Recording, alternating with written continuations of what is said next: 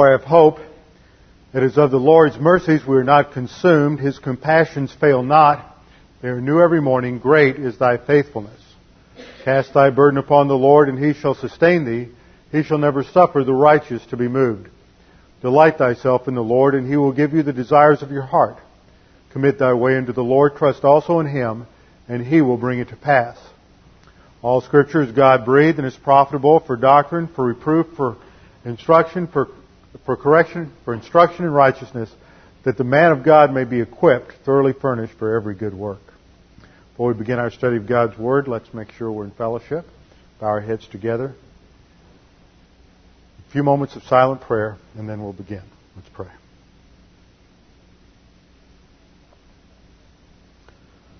Father, we thank You so much for this opportunity this evening that we can gather together to study Your Word.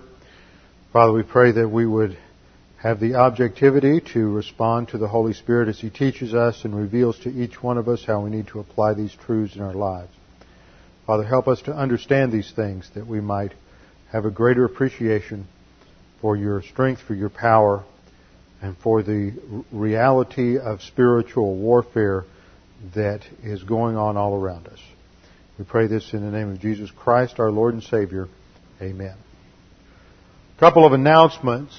First of all, don't forget we have the tracts the night before Christmas. These are great things to put in Christmas cards or pass around at this time of year.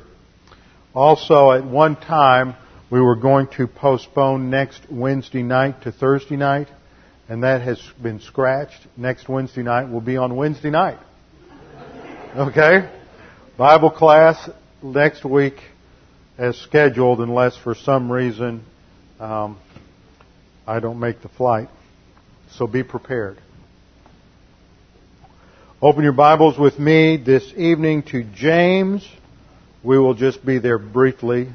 James chapter 4,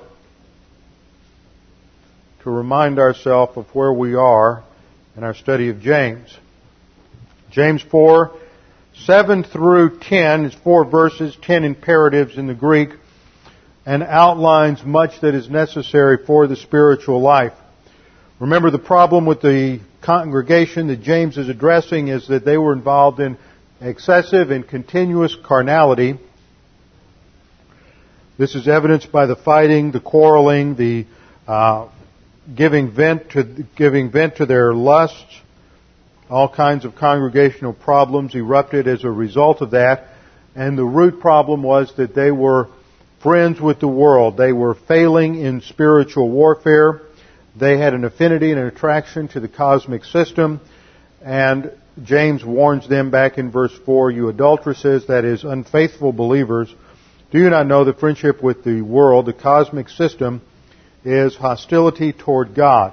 Therefore, whoever wishes to be a friend of the world makes himself an enemy of God." There are only two ways to think about things. Now, in today's world, we're often told as believers that we're awfully dogmatic, that we're narrow-minded, that we're bigoted. Whenever we say there's only two ways to look at things, there's God's way as described in the Scriptures, or there's not really 100 or 1,000 other ways. There's just human viewpoint. They all have one thing in common, and that is that man seeks to define reality and to run his life on the basis of his own concepts, his own ideas, and his own authority. The result of that is always destructive to individual lives and destructive to a culture. James gives us the cure beginning in verse 7. It starts with authority orientation to God. This is the mental attitude shift that takes place almost simultaneous with confession of sin, 1 John 1:9. It is a recognition that we need to return to the authority of God. The command is to submit, therefore, to God, come back under divine authority, and the Greek adds the word, and resist the devil. These are connected, because whenever we are, as believers, operating in the cosmic system, remember, the cosmic system is Satan's orderly, systematic, cohesive plan, policy, and purpose for making everything on planet Earth work to demonstrate that He can run things. Now, the fact that there's violence and criminality, the fact that there is famine and all sorts of other problems on the earth just shows that He is not up to the task. But the cosmic system, from the Greek cosmos, K-O-S-M-O-S, the cosmic system, whenever we are out of fellowship, whenever we commit sin, we're outside the bottom circle operating on the sin nature. The sin nature has an affinity to the cosmic system. And whenever we are out of fellowship, we are operating as friends of the cosmic system. If we're not in fellowship, then we're grieving and quenching the Holy Spirit. You cannot be a friend of God when you're out of fellowship in carnality. Therefore, when you are in carnality, you are operationally a friend of the world and therefore an enemy of God. And the only way to recover is through 1 John 1:9. I want to remind you, back in James chapter 3, we studied that this wisdom, that is human viewpoint wisdom, in James 3:15, is not that which comes down from above, that is divine wisdom, but is earthly, natural, and demonic. That tells us that everything we think in this life is related to the angelic conflict. There is no thought. That's why over in 2 Corinthians, the Apostle Paul says that we are to bring every thought captive. Notice he doesn't say every deed. He doesn't say every overt action. He says we're to bring every thought captive to Christ, because the spiritual life begins in our thinking. And we have to first learn to think about things as God thinks about things. And unfortunately, and it's sad, but most people want to put the cart before the horse and clean up the external behavior instead of the way they think, and they never learn to think biblically. So we have to make sure that we can think about everything in God's creation from a biblical viewpoint. Now, when we come to verse 7 of chapter 4, and it says to resist the devil, that is a command based on the word histemi. Histemi in the Greek is a word that is used, H-I-S-T-E-M-I. It's a word that is used to relate defensive action. This is not an offensive term. It's not go out and rebuke the devil. It's not go out and bind the devil. It's not go out and engage the devil or demons in personal combat, which is what usually takes place in modern settings and goes under the term deliverance ministries. And there are many churches that practice such things, and they're confused about a lot of things, including what the Bible teaches about the activities of demons toward believers. So last time, the time before, we started a study of demon influence and demon possession. And just by way of review, we said point number 1, demons can affect humans in 3 ways: demon influence, demon oppression, and demon possession. Now, the only biblical example I have that I know of demon oppression is that of King Saul in the Old Testament, and we will look at that in detail eventually. And point number 2, we defined each term. Demon influence is the invasion of a person's soul by cosmic thinking. Demon influence is the influence of satanic thought in the life of the believer. And we have seen that whenever you are operating on human viewpoint thinking, that's described as earthly, natural, and demonic in James 3:15. And so even though it may be wonderful thoughts, even though it may be involved in some sort of altruistic endeavor, even though it may be very religious and very moral, the Scripture defines it as demonic. See, we want to think of demonic as something like Nazism or fascism or communism. But all those religious people down at the First Metho-Presbyterian Church who are practicing good deeds and good works and reject the substitutionary atonement of Jesus Christ for their sins are just as demonic as Adolf Hitler, Ayatollah Khomeini, or Saddam Hussein. So demon influence has to do with what you think And when you're thinking in terms of human viewpoint, you have had your soul invaded by cosmic thinking and doctrines of demons. Examples in the Bible are Ananias and Sapphira, Judas Iscariot, and Demas in 2 Timothy 4:10. Demon possession, on the other hand, is the invasion and control of an unbeliever's body by a demon. Demon influence is the invasion of your mind with the thinking, the doctrines of demons. Demon possession is the invasion and control of the body by a demon. Only unbelievers can be demon possessed. Demon oppression, our third category, occurs when a person gets involved in extended carnality and under divine discipline is attacked by demons, and the result can be depression, misery, unhappiness. But just because you're going through depression, misery, and unhappiness does not mean a demon is involved. And as a matter of fact, I made the point last time that in spiritual warfare we're faced with three enemies: Satan, the cosmic system, and the sin nature. No matter what the origination of the temptation might be, no matter where the origination of the problem, whether it is outside in terms of Satan or a demon specifically, or whether it just has to do with the world system, the cosmic system, or whether it has to do with your own sin nature, the solution is always the same. Submit to God. Stand firm on doctrine.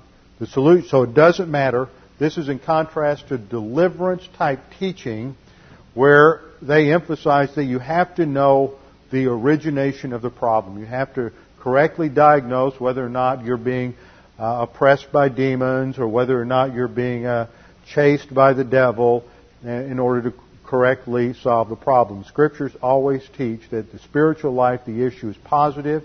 To learn doctrine, metabolize doctrine, make it part of your thinking, and move forward. That's the solution.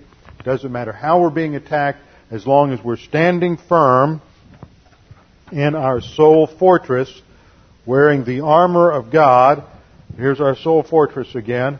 As long as we're standing firm in the soul fortress, utilizing our 10 stress busters: confession to get back in fellowship, filling of the Holy Spirit, the foundation of the fortress, grace orientation, doctrinal orientation, personal sense of our eternal destiny, personal love for God the Father, impersonal love for all mankind, occupation with Christ, and inner happiness. As long as we are utilizing those 10 stress busters which we have studied, we are in the fortress. That's our defensive posture. It doesn't matter what Satan is doing. It doesn't matter what demons are doing. Our sin nature, by virtue of the fact that we're inside the fortress, means our sin nature is not in control. We're filled with the Holy Spirit. So at that point, we have taken up a defensive position. So under the doctrine of demon influence and demon possession, we have our definitions. Point 3, demon influence is either direct or indirect. Direct demon influence occurs when Satan or a demon directly influences a person by putting ideas into their thinking. This happened with Judas and with Ananias and Sapphira. Indirect demon influence occurs when doctrines of demons comes indirectly through the thought systems of the world. 1 John 2:15 and James 3:15. Point 4, the Greek cosmos refers to an orderly, cohesive system and organization with a purpose, policy, and structure of authority designed to subvert the thinking of the human race. This is called the doctrine of demons, 1 Timothy 4:1.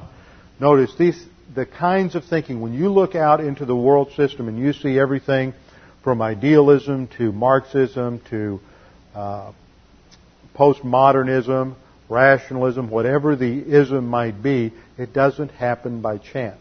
It is all plays a part in Satan's strategy to control human history. Point number 5, Satan's strategy is to get the human race to think independently of Bible doctrine, independently of God, and to think man can solve his problems on his own, or at best, he can just help God. Point number 6, in contrast to this, we have the horrible status of demon possession. And that's where we are now. There are 6 key words we have to understand if we're going to understand what the Bible says about demon possession. And as you can see, we now have a new toy.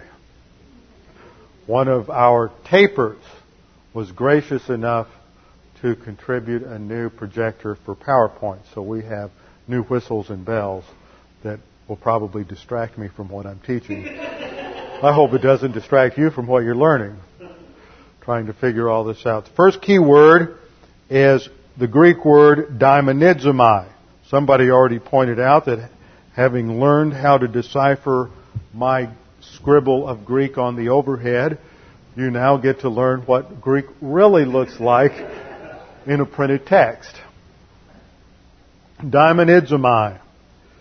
Daimonizomai is the present passive participle form of the noun for demon, daimon or daimonion.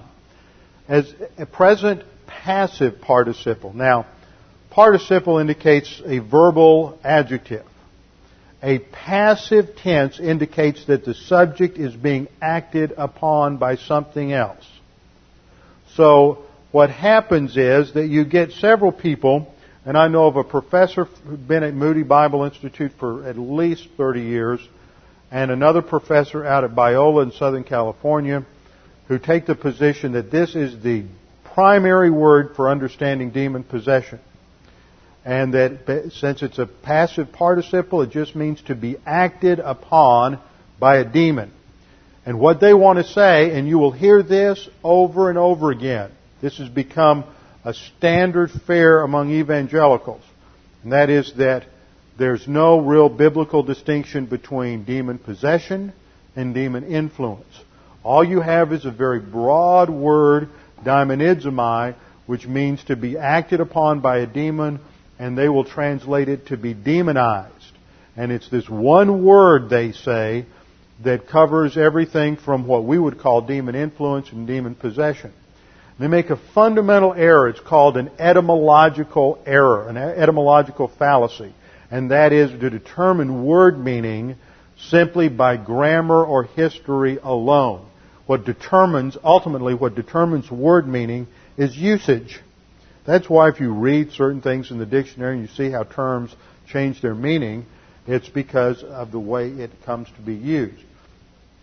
And we will see in our study specifically tonight in Luke chapter 8 that the description of a person who is said to be demonized, i.e. daimonizomai, that this person has had a demon inside them, inside their body. And the cure is for that demon to be cast out of the body. And you'll see these words used over and over again, out and in. And this is so important to understand the whole doctrine of demon possession and demon influence. Because the word that is normally translated demon possession, daimonizomai, is a general and vague term. So it is the other terms that give it specificity, that make its meaning clear. I can't drive that point home enough. Because what's going to happen is we will see if those words are made to be vague, then this word is vague and we end up knowing nothing about what demon possession is. So daimonizomai, it does not mean simply to be acted upon by a demon. That's why I have the question mark there. It doesn't mean simply to be demonized. It means to be demon possessed. This word is used 13 times in the Gospels for demon possession. Matthew 4:24, Matthew 8:16, 28 and 33, Matthew 9:32, Matthew 12:22, Matthew 15:22, Mark 1:32, Mark 5:15, 16 and 18, and Luke 8:36. Did you get all that? I'll go over it one more time. Matthew 4:24, Matthew 8:16, 28 and 33. Matthew 9:32. Matthew 12:22. Matthew 15:22. Mark 1:32. Mark 5:15, 16 and 18. Luke 8:36 and John 10:21. All these usages are in the Gospels. And by comparing the gospel accounts of these same instances, which we're going to do in a minute, we see that it is not an unclear word, meaning just a general act, but refers specifically to demon possession. The second key word is a phrase. It is the verb echo, which means to have, to hold, plus the noun daimon or daimonion. Two different forms of the word for demon. And it means simply to have a demon. Echo means to have, daimon a demon. To have a demon. This phrase is used 8 times in the Gospels. It's used in Matthew 11:18. It's used in Luke 7:33 and 8:27. And it's used in John 7:20, 8:48 and 49. 8:48, 49, 52, and in 10:20. 8 times. The Greek grammar conveys the idea that the subject of this phrase, the person who's the subject of the verb is echo, the person who performs the action has a demon. So that is, the person is characterized by a demon indwelling them. The next phrase, the third key phrase or key word, is in pneumati akatharta. This is the preposition in, meaning with, in this case, plus the dative of possession, with a spirit, and this is the adjective unclean, with an unclean spirit. This describes the nature of the demon possession. It's used in Mark 1:23 and Mark 5:2. The fourth key word for understanding demon possession is ekbalo. Ekbalo. It is a compound word.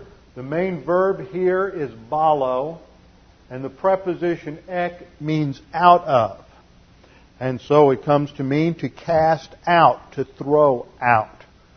Interesting, this is the same word. Some of these words are used of Jesus when he goes into the temple. He enters the temple, eis erchomai, and he casts out the money changers. He throws them out. So we see a very interesting picture there of what Jesus does in demon possession. He casts out a demon. In order to cast a demon out of a person, the demon has to be in the person.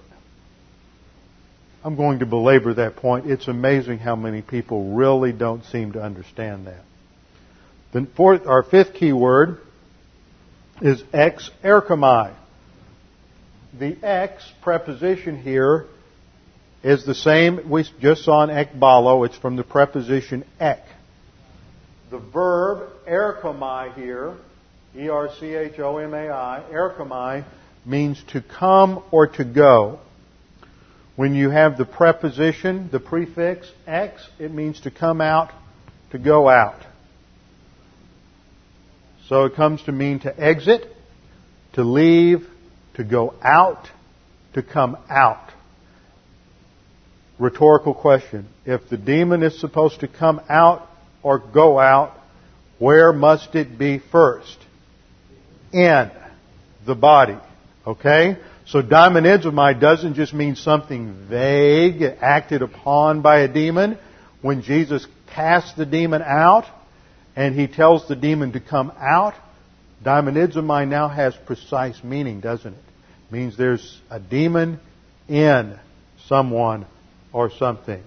And then the fifth word, which is very important for understanding demon possession, eis erchomai.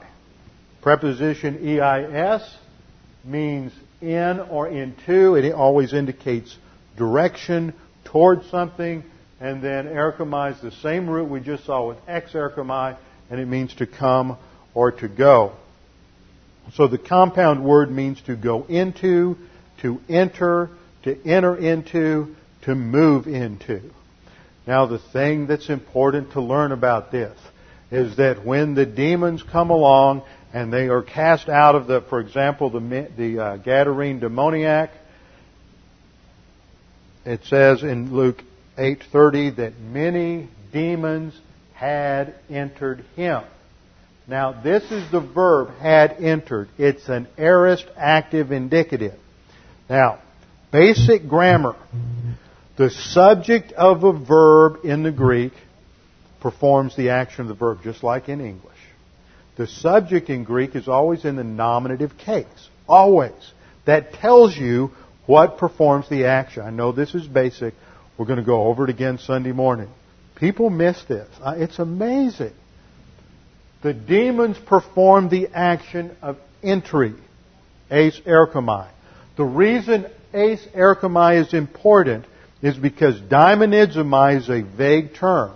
If that's all we had, then somebody could say, yes, it just means to be acted upon by a demon. But when you have words in a demon possession narrative that have this kind of specificity going into and coming out of, the reason we can say that daimonizomai means demon possession is because of these words. If you don't have these kinds of words, or they don't mean this, we don't know what demon possession is. You'll understand the significance of that eventually. Now, eis erchomai.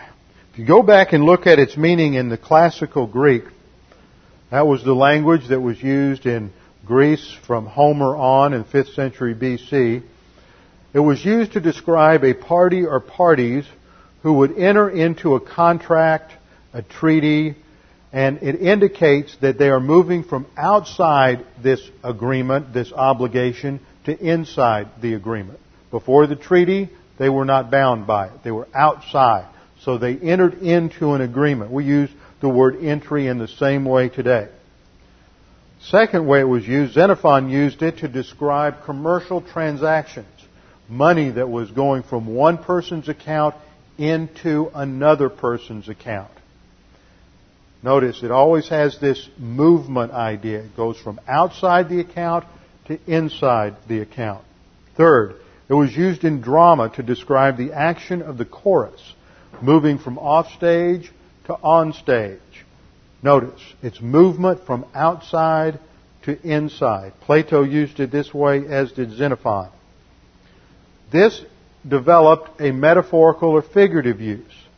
The idea is of entrance, used to convey the entry of a thought into the mind, a character quality into the soul, such as courage entered his heart, or an entry of a new emotion, anger entered his mind. So the conclusion is the thought, the quality, or the emotion is always the subject of the verb. Now, I want to repeat that again.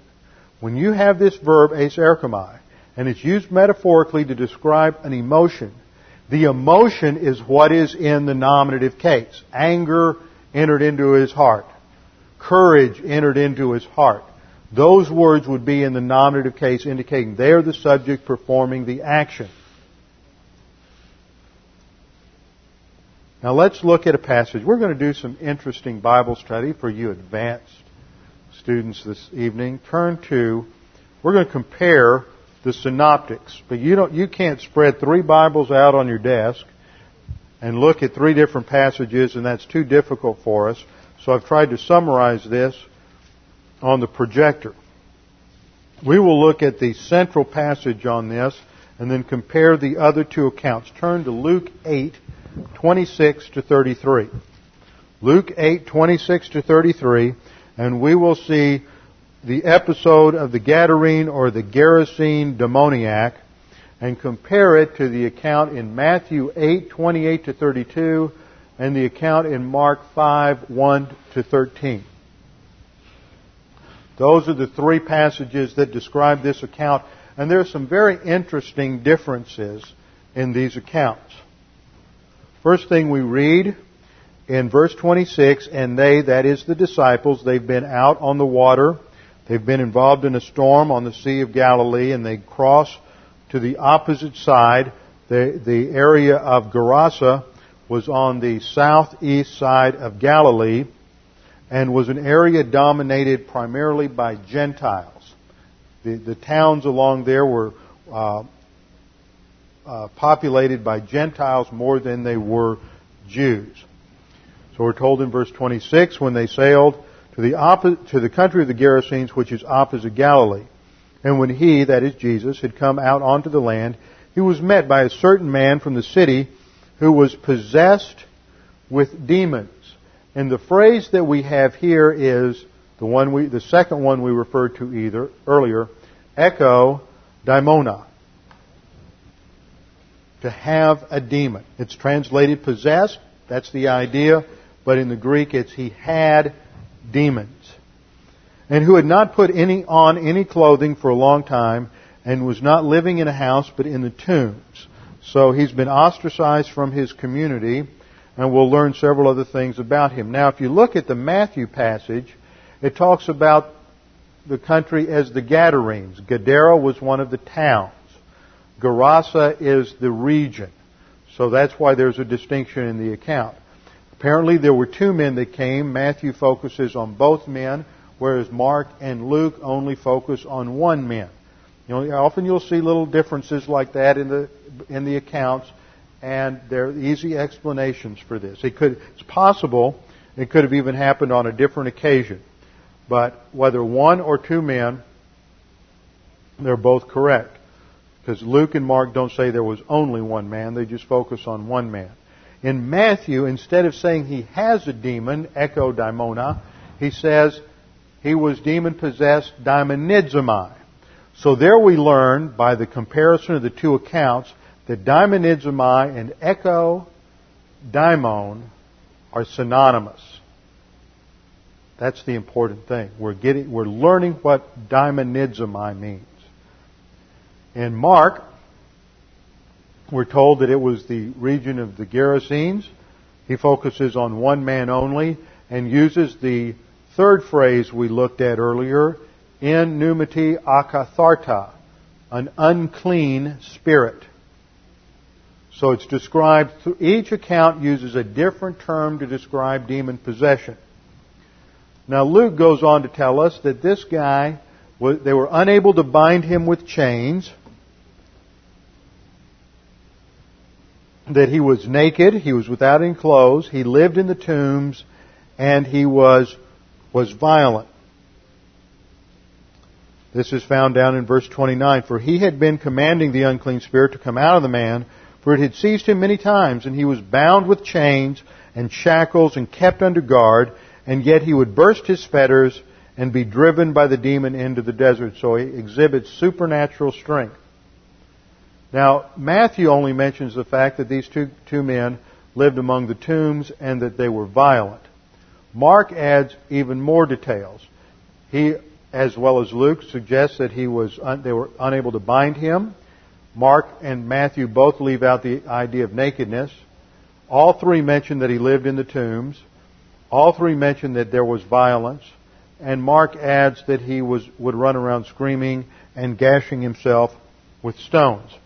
So obviously out of control, that in demon possession, the demon indwells the body and manages to override individual volitional control of bodily functions. Now the person is still there and can still exercise positive volition toward the gospel, but that's the only thing they can do. They can't control their bodily functions. They can't.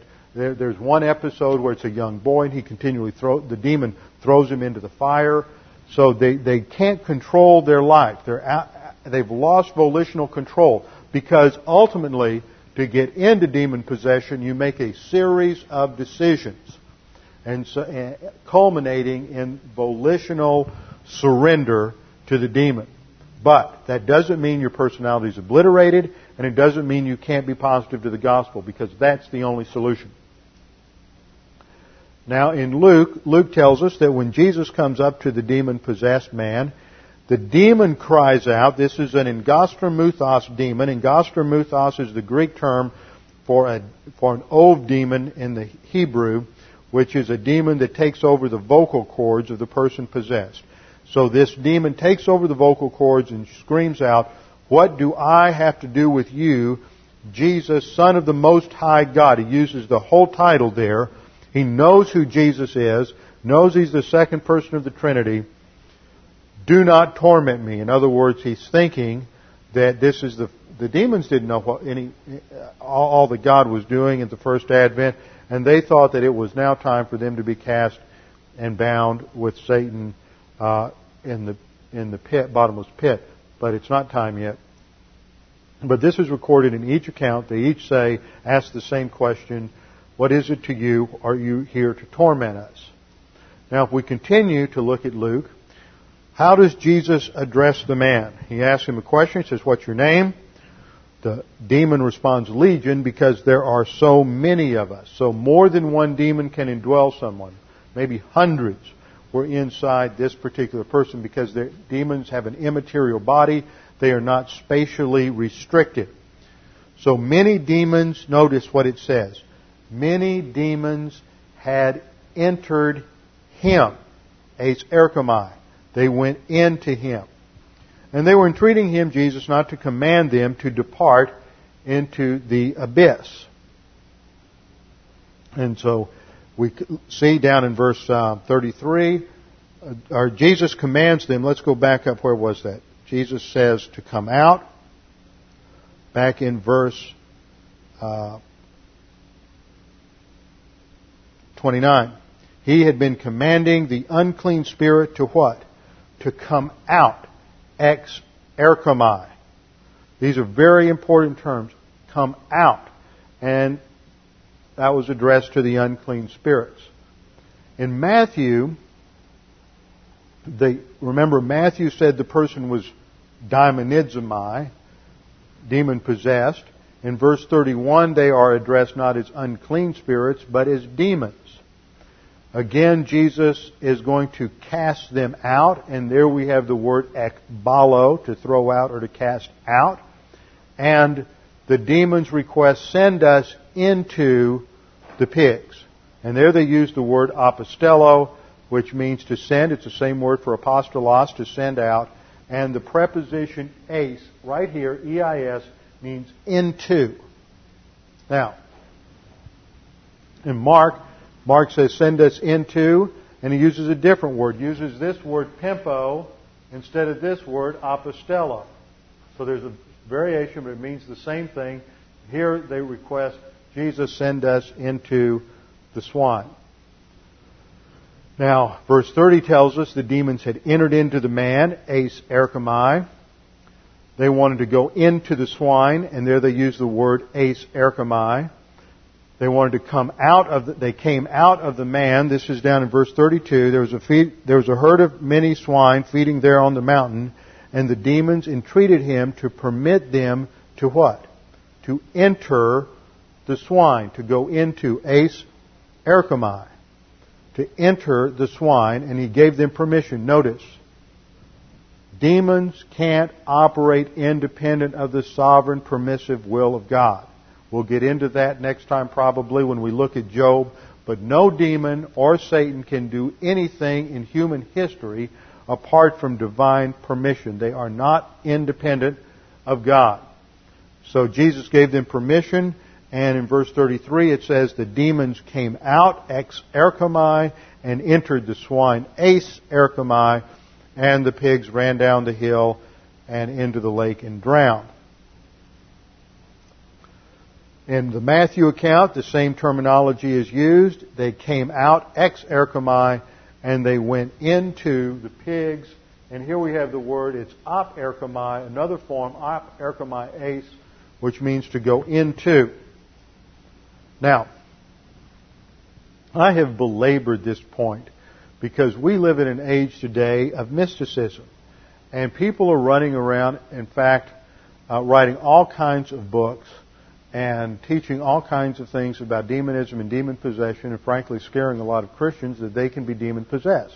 And the reason that they have problems with various sins in their lives is because they are being plagued by some demon, some spirit. They have a spirit of anger or bitterness or abuse or drug abuse or whatever it might be.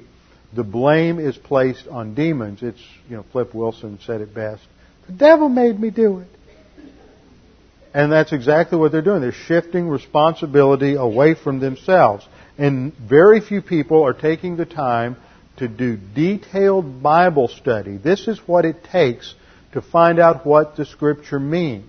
You have to sit down, you have to compare passages, you have to do word studies, etymological studies, and then you have to look at these words, how they're used. I went back and looked at eis erchomai, for example, and went through about 50 different examples of how this word was used throughout classical Greek literature, looking it up in all the various dictionaries, plus looking up all of the sources there in order to determine how these words were used and what they meant in everyday language. Well, we're done with our slideshow.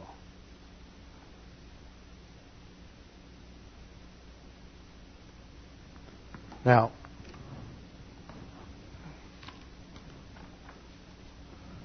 it's going to take a while to get used to using all these machines.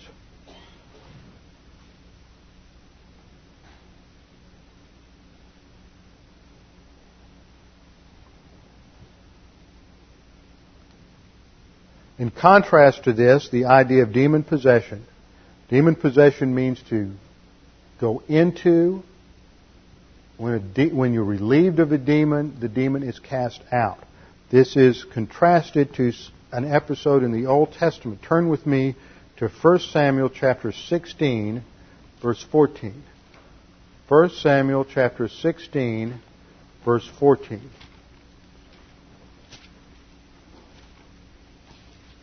This involves King Saul. Now, to remind you, it may have been a while since you were in Samuel. Back in 1 Samuel chapter 15, Saul partially obeyed the Lord.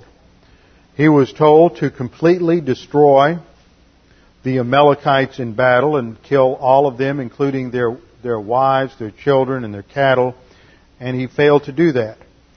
He decided that he would spare the king Agag and the best of the sheep and use some of that for himself. Samuel told him that because of his disobedience, the kingship would be taken away from him, and this was the beginning of Saul's fall into disobedience and carnality. By the time you get down to chapter 16, God has already had Samuel anoint Saul's replacement, David, and Saul is now under extreme divine discipline.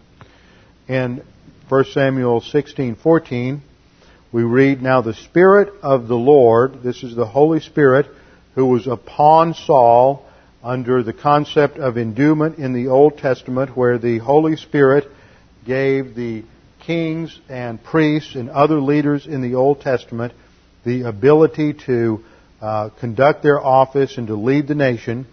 The Holy Spirit leaves Saul. It was only a temporary endowment. Until now the Spirit of Yahweh departed from Saul, and an evil spirit from the Lord terrorized him. Now that raises some interesting questions in the minds of many different people. But this shows us the sovereignty of God over the demons. I want you to turn with me, hold your place there because we'll come back, and I want to point out a very interesting and challenging passage in 1 Kings chapter 22. So hold your place in 1 Samuel 16 and turn over to 1 Kings chapter 22. This is several hundred years later in the history of Israel. It is in northern kingdom. It involves both the King Ahab in the north and King Jehoshaphat in the south, and they've allied themselves together to do battle against the king of Aram. And the background, the first part of the chapter, they decide to call for a prophet to tell them whether or not the Lord is going to give them victory. Look down to verse 5.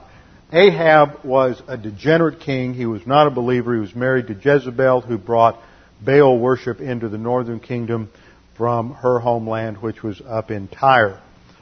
In fact, her father was the high priest of the Baal religion in Tyre. Verse 5 of 1 Kings 22, "Moreover, Jehoshaphat said to the king of Israel, 'Please inquire first for the word of the Lord.'" Jehoshaphat's a believer, and he wants to hear what the Lord has to say. So Ahab gathers everybody together, and they all answer the same way. They're a bunch of yes men. All the sycophants tell Ahab, oh yes, the Lord will give you victory. Go up and do battle. But Jehoshaphat sees through them all, and in verse 7 asks, isn't there a prophet from the Lord here that we can inquire of him? And I just love the answer. Ahab says, yes, there's one guy, but I hate him. He never says anything good about me. Every time I ask him to prophesy, it's something bad, so I don't ever let him come around anymore. His name is Micaiah, the son of Imlah. And Jehoshaphat said, okay, go call him. So they brought in Micaiah, and Micaiah, this must have a great sense of humor. And he says, when they bring Micaiah in down in verse 14, Micaiah says, as the Lord lives, what the Lord says to me, that will I speak. When he came to the king asked him the question in verse 15, and in verse 16, and he answers at the last part of verse 15, his answer is, go up and succeed, and the Lord will give it into the hand of the king. He's sarcastic.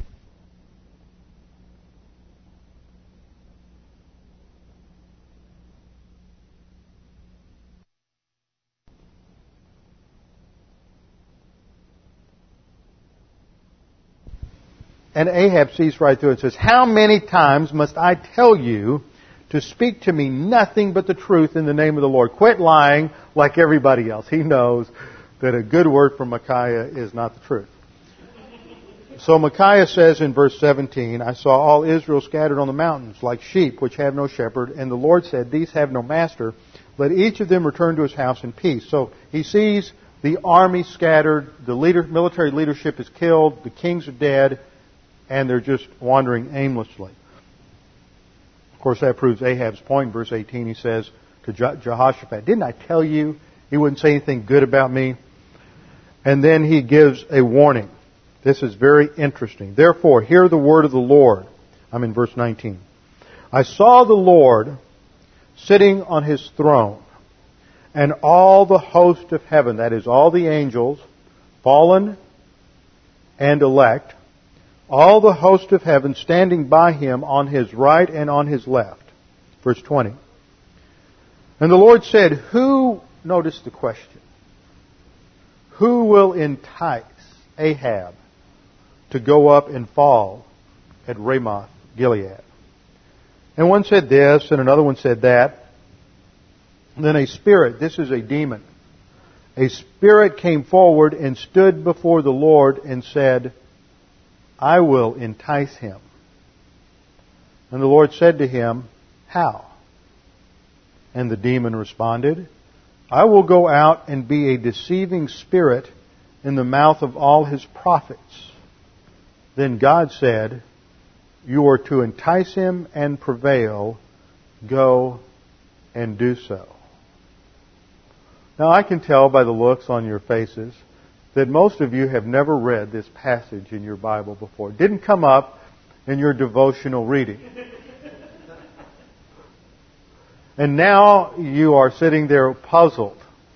What this is portraying is the sovereignty of God over the demons. And it's one thing for us to say that they can't do anything without God's permission. Well, this tells us how that permission operates.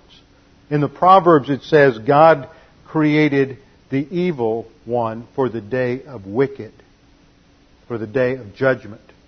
And this shows us that nothing happens by pure random chance in God's universe. God is in control of every detail. Jesus Christ controls history, and God will bring about everything to His glory eventually. And He utilizes Satan and his demons to bring about His purposes. And so in the same way, the Lord sends a demon as part of divine discipline upon Saul in 1 Samuel 16 to terrorize Saul. Verse 15, Saul's servant said,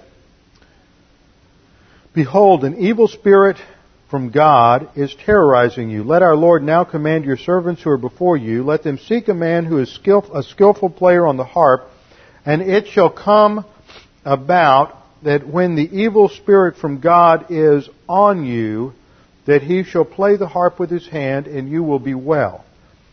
Now, we just looked at the passages in the New Testament that describe demon possession. In those passages, there's some very important prepositions. Those two important prepositions are in and out. Do we have either of those two prepositions in this passage? No, we don't. What we have is the preposition on. I have on a coat. I have inside of me my dinner. Don't confuse those two. They're very important terms. On is outside the body. In is inside the body. Saul is not demon possessed. There is no demon inside of Saul. He is being acted upon from the outside by a demon, with the result that it is affecting his mental state as he continues to deteriorate in reversionism. And notice the solution. The solution is not to cast a demon out of him, but to play music so that it soothes him and it relaxes him, and to counteract the effect of this oppression from the demon. Look down to verse 23. Incidentally, the Hebrew preposition here is the preposition al, a-al, and means to be on or upon. Now, if you come down to verse 23, it says, "So it came about, whenever the evil spirit from God came to Saul," and here we have the preposition el, E-L. And this means to or toward. Notice, what are the prepositions that are important? In and out. What do we find here? On and to, not in and out. Saul is not demon possessed. He is demon oppressed. It came about whenever the evil spirit from God came to Saul, David would take the harp and play with his hand, and Saul would be refreshed and be well, and the evil spirit would depart from him. It would leave him. What we do not find in the Hebrew of any of these passages is this preposition, which is the letter bait, which is B, and a shavah, which is usually transliterated like that. It's just sort of a glottal stop. But. And it means in or into. We don't find it. So the prepositions here tell us that Saul was not demon possessed. That's a passage a lot of people will go to in order to say that, well, here's a believer. And he was a believer. We know he was a believer because the Holy Spirit came upon him when he was anointed back in earlier in 1 Samuel. And then later when he is at the very nadir of his reversionism, and he finally hits rock bottom, and he goes to the witch of Endor, and the witch of Endor is enticed to call up Samuel, who has been dead for a number of years now, and so he gets involved in a little necromancy, and he's going to have a seance and call up the dead Samuel, and the dead Samuel appears. God overrode normal operating procedures. It was usually a fake-out job where the witch conducting the seance would just cast her voice like a ventriloquist to the ground so that it would sound like the person was speaking from the grave. And instead, Samuel actually appeared, and Saul saw Samuel. He recognized him. He knew it was Samuel. And you know what Samuel said to Saul? He said, today, you and your sons will be with me. Now, since Samuel was a believer and in paradise, Old Testament paradise, Abraham's bosom, we know that if Saul was going to be with Samuel, that Saul must have been a believer. He was a believer, but he was not demon-possessed. So, that takes care of the only Old Testament example of demon possessions. Can Christians be demon-possessed? No, they cannot, and that is an extended discussion. So I don't want to get started on demon possession of Christians this morning, and the arguments for that are this evening. So next Wednesday night, we'll start up with the question, can a Christian be demon possessed? And then we'll go from there into the doctrine of the believer's spiritual armor, with our heads bowed and our eyes closed. Father, we do thank you for the precision of your word that tells us exactly the way things are in the spiritual realm so that we are not left upon our own resources. We do not have to try to rely on experience or reason or our own fallible ways of interpretation to understand what goes on in the spiritual realm. We thank you for the protection we have as believers against the powers of darkness, and we thank you for the fact that we have the armor that you have provided for us to protect us at all times, and that the command to avoid becoming a victim in spiritual warfare is simply to resist the devil, and that is done by submitting to you. Pray that we'd be challenged by these things, that we can apply them in our lives.